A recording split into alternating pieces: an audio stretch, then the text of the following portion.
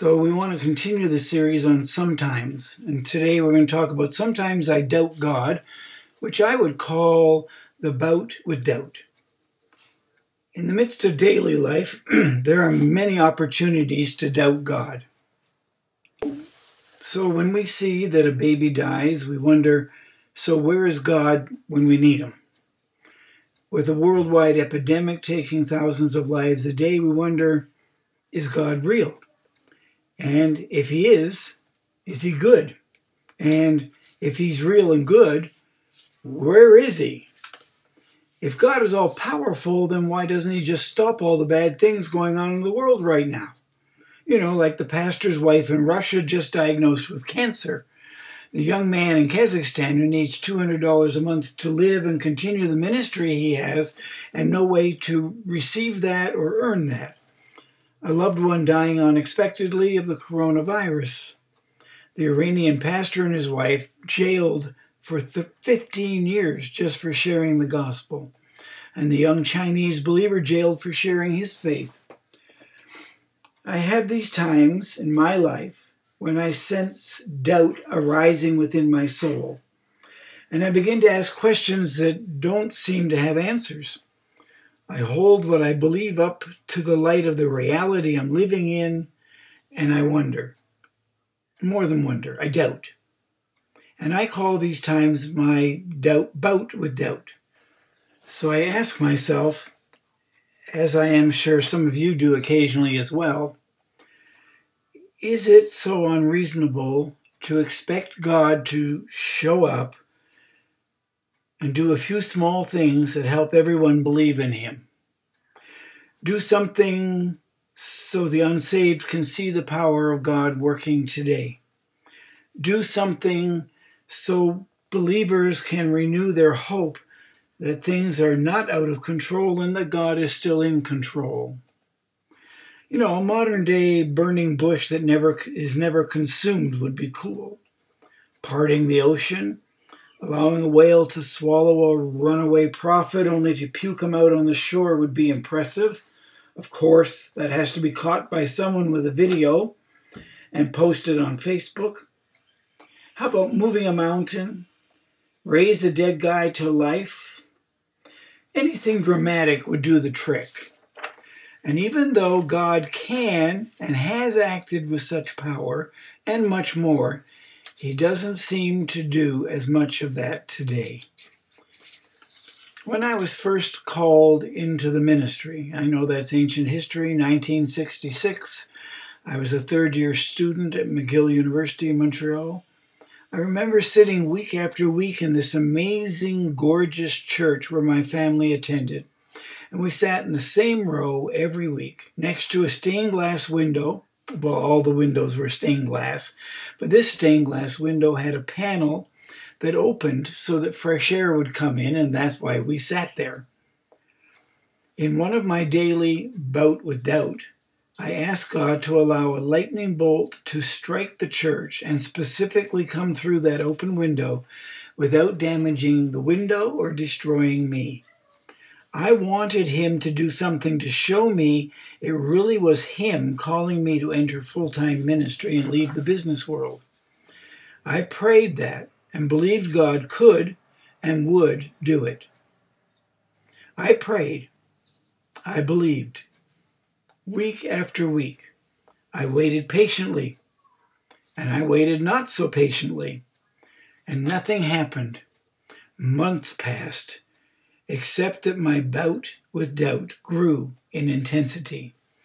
Then one night it did happen. I was sitting next to the St. Lawrence River, which separates Montreal from my home city, and God spoke audibly to me. It was after midnight. I was the only one on the bank of the river, and God spoke, and I heard him. And his words totally removed all doubt. I believed that he was truly calling me, and so I felt strong inside, unshakable, steadfast, faithful forever. Well, that is until something else came along and rattled my faith and rattled my cage. And then again, the bout with doubt would begin. So some days I was spiritually strong and confident. Other days inwardly unsure and insecure. Well, I've come a long way over the past 40 plus years of walking with Jesus, but I'm still not free from all doubts. But I've climbed a long and difficult path, and from where I stand now, the view is a lot clearer, and my confidence in God is a lot more solid and lasting. And one key lesson in these bouts with doubt, a lesson that I've learned, and an important lesson, that there is a difference, there is a distinction between believing in something and believing it.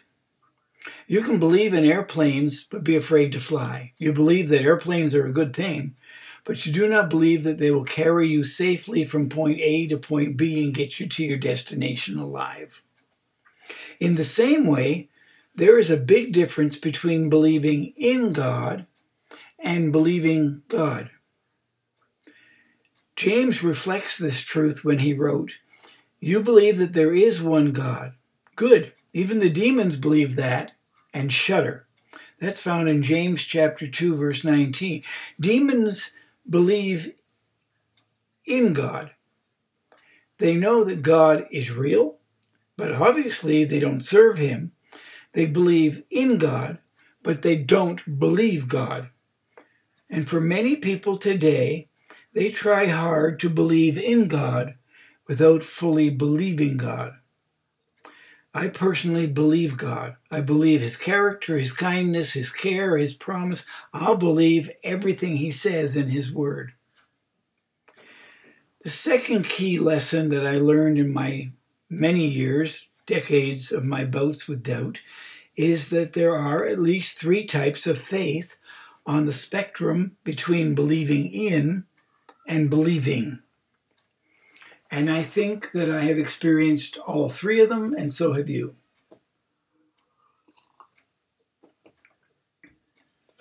The first kind of faith is held by the person I would call a casual believer. And such a person believes in God, but has not fully surrendered to God. He may be a church attender. He could be a very moral person. He most likely is kind and generous. But even though this person believes in God, he lives his life as if God doesn't really exist. So we could call him a Christian atheist. These people, these casual believers, appear to be Christians. They pray a polite prayer at Thanksgiving and Christmas family meals. They attend church on Christmas and Easter. They tell you that they are thinking about you during difficult times. But these same people who are casual believers don't let God affect their spending habits, don't take God into consideration regarding the movies they watch. He doesn't keep them from swearing, using God's name in vain.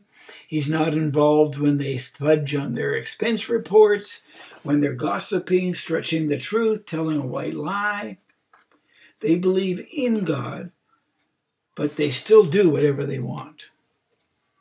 There's a second level of belief, a second kind of faith, and that's what I call, and you'll find it in the convenient believer. This is the person who waves the Christian flag whenever it involves a potential benefit to them personally. This person is quick to talk God talk if it might help seal a business deal, score a date. They will speak Christianese if it helps them get a promotion. This person uses God to leverage a situation for personal benefit. Their life is a mess as they do whatever they want to do whenever they want to do it. And when it reaches a crisis mode, they call the pastor. They use God for their own benefit, and only when it is convenient or absolutely necessary, because it's all about me and not really ever about God. So you have a casual believer, that's one kind of faith. You have a convenient believer, that's another kind of faith. And the third kind of faith belongs to the committed believer. And this is the kind of faith Jesus calls us to journey towards. The road to committed faith is paved with personal abandonment and self-denial. life ceases to be about us. It begins to be all about God. The committed believer doesn't waver because of the crowd and doesn't worry about what other people might be doing or thinking. He isn't moved by other people's opinions. He is a Christ follower all of the time. Complete obedience and faithfulness are his goals. A 99% commitment to Christ is not enough. They're always hungry for more. So you have 3 levels of believing, 3 levels of faith. Casual faith, you're a good person who believes in God but doesn't let your faith dominate your life. You can be a convenient believer, and that's living right when someone's watching or when it might benefit you, but doing your own thing when you want. And then you have a committed belief where you're wholly devoted to the one who's wholly devoted to you. So what kind of faith is yours? Casual belief, convenient belief, committed belief?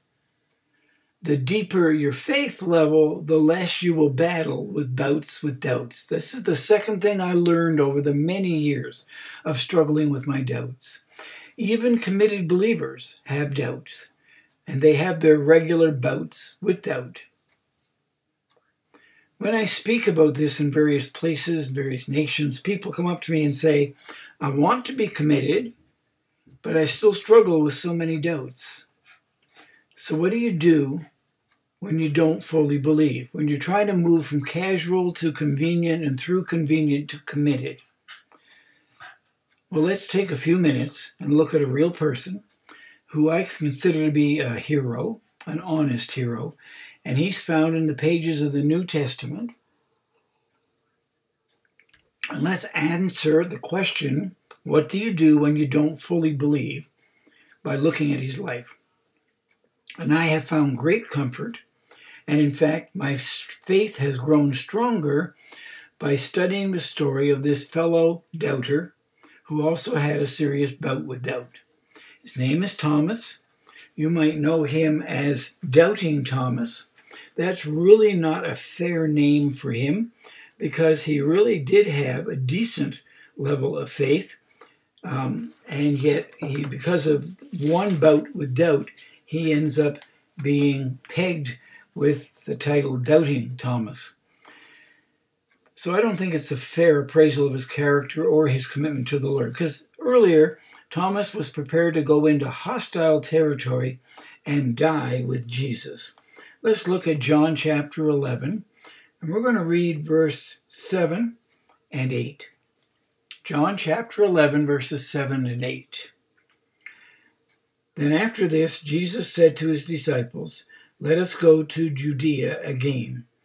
And the disciples said to Jesus, "Rabbi, the Jews were just now seeking to stone you, and you're wanting to go there again?" And so then they have this discussion about it. And then in verse 16 it says, "So Thomas, called the twin, said to his fellow disciples, 'Let us also go, that we may die with him.'" So Thomas was spiritually strong. And now he's having a bout with doubt. He was a guy who believed but didn't fully believe. And you've probably heard his story, maybe seen some of yourself in him, even feeling guilty because of your continuing doubt at times. But you may be surprised to find that Thomas's journey from doubt to total commitment, from a casual or convenient belief to a committed belief and a committed faith, maybe by looking at his story, we can strengthen your faith as well. His journey from believing in to simply believing God. And if you look with fresh, non-religious eyes, you may even find yourself and find that for centuries, Thomas has received a bad rap for his doubts. Thomas was most likely a fisherman in charge of the family business. Upon meeting Thomas, Jesus offered him the chance of a lifetime. Instead of fishing for fish, he would change the world by fishing for men. So Thomas, like the other 11 disciples, left everything to follow Jesus. Matthew 19:27 states, "We've given up everything everything to follow you. So he walked away from family, from a profitable business, from whatever home he had built, everything, all because he believed in the one who called him. Thomas didn't doubt, at least not at first. And after 3 years teaching his disciples, Jesus, the Son of Man, gave his life on the cross. And Thomas's whole world went dark. And all of a sudden, his faith is shaken. And his world becomes, his inner world, his spiritual life becomes very dark and insecure. And he's uncertain and he's lacking in faith. But 3 days later, the word on the street says that he is risen. Jesus has risen. And according to some women who claim to have seen him, Jesus was alive. And I imagine that everything in Thomas wanted to believe that Jesus had returned from the grave and defeated sin, that everything Jesus had said was true. I believe with my whole heart that Thomas really did want to go from believing in to believing. And so, like many others today, Thomas doubted. He had a bout with doubt. And you might not agree with me, but I would like to suggest that Thomas's doubts were one of his greatest assets. Sincere doubts, handled properly, can be a great asset and real beneficial gift. Let me say that again. Sincere doubts, handled properly, can be a great asset and a real beneficial gift. This is as true for you as it was for Thomas. If you have occasional or even regular bouts with doubts, your sincere struggle to believe may leave your faith stronger than if you had never questioned it. So what did Thomas do in his struggle to reach committed belief, a committed faith? Well, let's read John chapter 20. We're going to read verses 24 to 29. One of the 12 disciples, Thomas, nicknamed the twin, was not with the others when Jesus came. They told him, "We have seen the Lord." But he replied, "I won't believe it unless I see the nail wounds in his hands for myself, and put my fingers into them, and place my hand into the wound that's in his side." So he had doubts, and he's really had doubts. And 8 days later, the disciples were together again, it says, and this time Thomas was with them. The doors were locked, but suddenly, as before, Jesus was standing among them. "Peace be with you," he said. And then he said to Thomas, "Put your finger here and look at my hands. Put your hand into the wound in my side. Don't be faithless any longer. Believe." "My Lord and my God," Thomas exclaimed. And then Jesus told him, "You believe because you have seen me. Blessed are those who believe without seeing me." So what did Thomas do with his bout with doubt? Well, number one, he acknowledged his doubts. As we look in on the story, we hear the disciples telling Thomas that they have seen Jesus and that Jesus is alive, resurrected from the dead, no longer in the grave.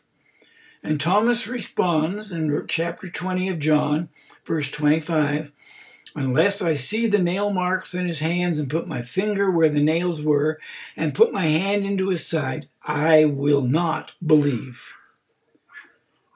I find his honesty incredibly refreshing. Because in most churches today, doubting is frowned upon. Thomas didn't care what anyone thought. He put it all on the line and said, "I will not believe unless God proves it to me." And instead of shaming him for his doubts, I want to hug him as a fellow traveler on this faith journey. I think that Thomas understood the significance of the event. Thomas knew that if Jesus has been raised from the dead, everything would be forever different. Nothing would ever be the same again. And if it was going to be that epic a change, He refused to take someone else's word for it. This is just too big an event to have someone secondhand tell you what was happening. Thomas had to experience it for himself. Thomas was unwilling to settle for secondhand when firsthand experience was a possibility. When I read this, I can almost feel his passion. I can almost hear his thoughts. If Jesus is alive, then everything he said was true. Life won't be about what we can see, but about what we can't see. The kingdom of God is here. I'm called to be a light in the world. If Jesus has risen, the gospel demands my entire life. So I must know, I must experience it for myself. I used to say, the Bible says it, I believe it, and that settles it. It was a pat little phrase we'd roll off our tongue.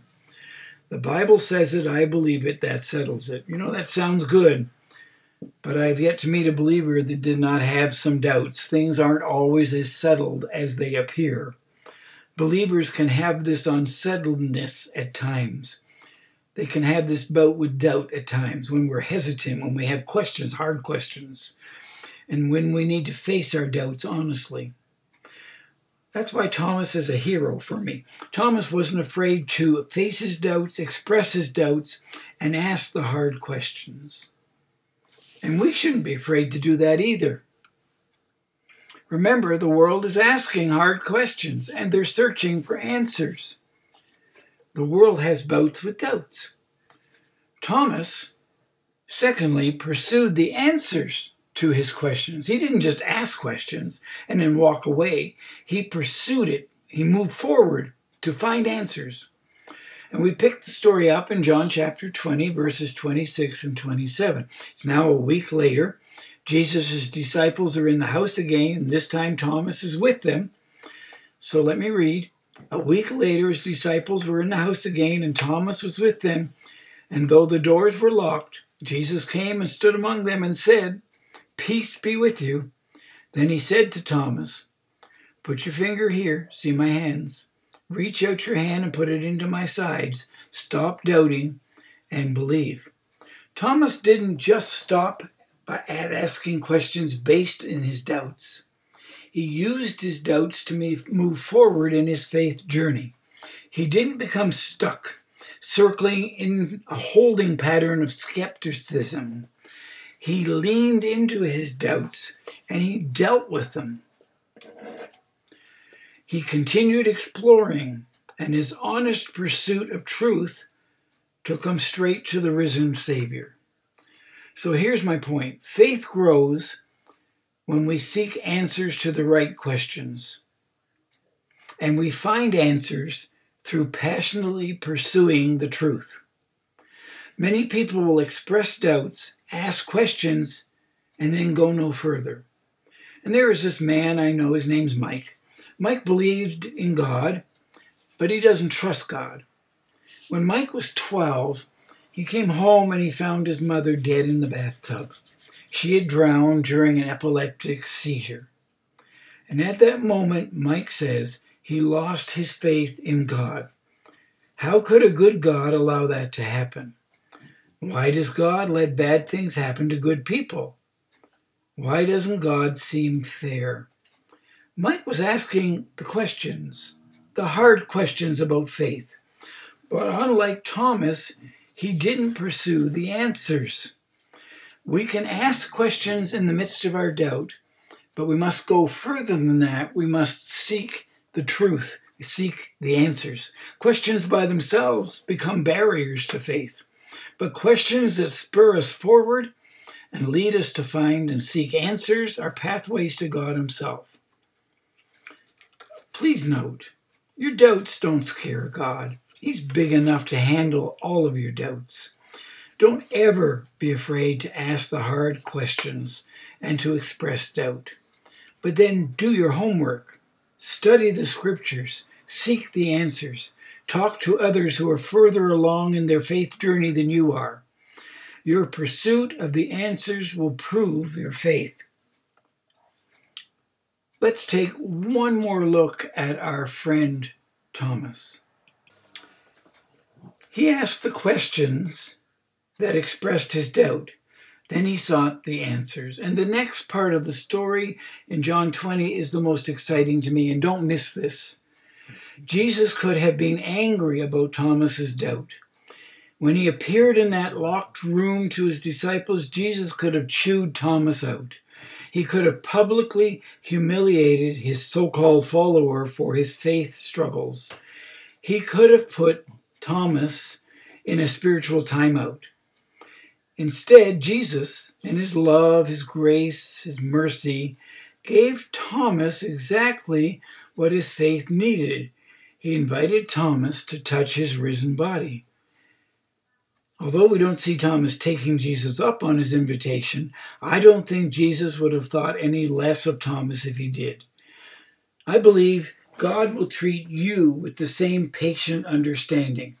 When we express our doubts, ask questions, but then go and seek the truth, seek for answers to our questions that have arisen from our doubt, then we need to understand that God will give us what we need to help us to believe in a deeper way. He might not give us what we want, but he will give us what we need. So here's what I've said. When we're struggling with our doubt, when we're doubting God, when we have a bout of doubt, we need to acknowledge that we are struggling with some doubt. And then we need to pursue answers to the questions that are arising out of that doubt, insights into our doubts. And then as we pursue the honest truth and the answers, Jesus will reveal himself, as he did to Thomas, in a way that is beneficial to us. This once doubtful disciple responded, "My Lord and my God," verse 28 in John 20. Now don't miss the power of that statement. Thomas believed in Jesus before. He gave everything up, everything to follow him. He gave up his business to follow him. But at this point, after seeing Jesus, he believed Jesus. He didn't just believe in Jesus, he believed Jesus. 100% committed, sold out, acknowledging Jesus as his Lord and as his personal Savior. He is saying to Jesus, "You are who you say you are. I believe you." Now let me give you a little insight into that. For a Jew to proclaim and believe that Jesus is God was blasphemous, and blasphemous means punishable by death. But Thomas didn't care because he was now on the level of committed faith. No longer dabbling in casual faith or convenient faith. After he expressed his doubts, those doubts allowed him to ask questions, and he sought the answers to those questions. Jesus gave him exactly what he needed to believe God. Thomas reached his journey's goal, committed faith. A bout with doubt is good if you take your doubts to God. And if you do, he will provide what you need to take you to the place of seriously life-changing, committed faith.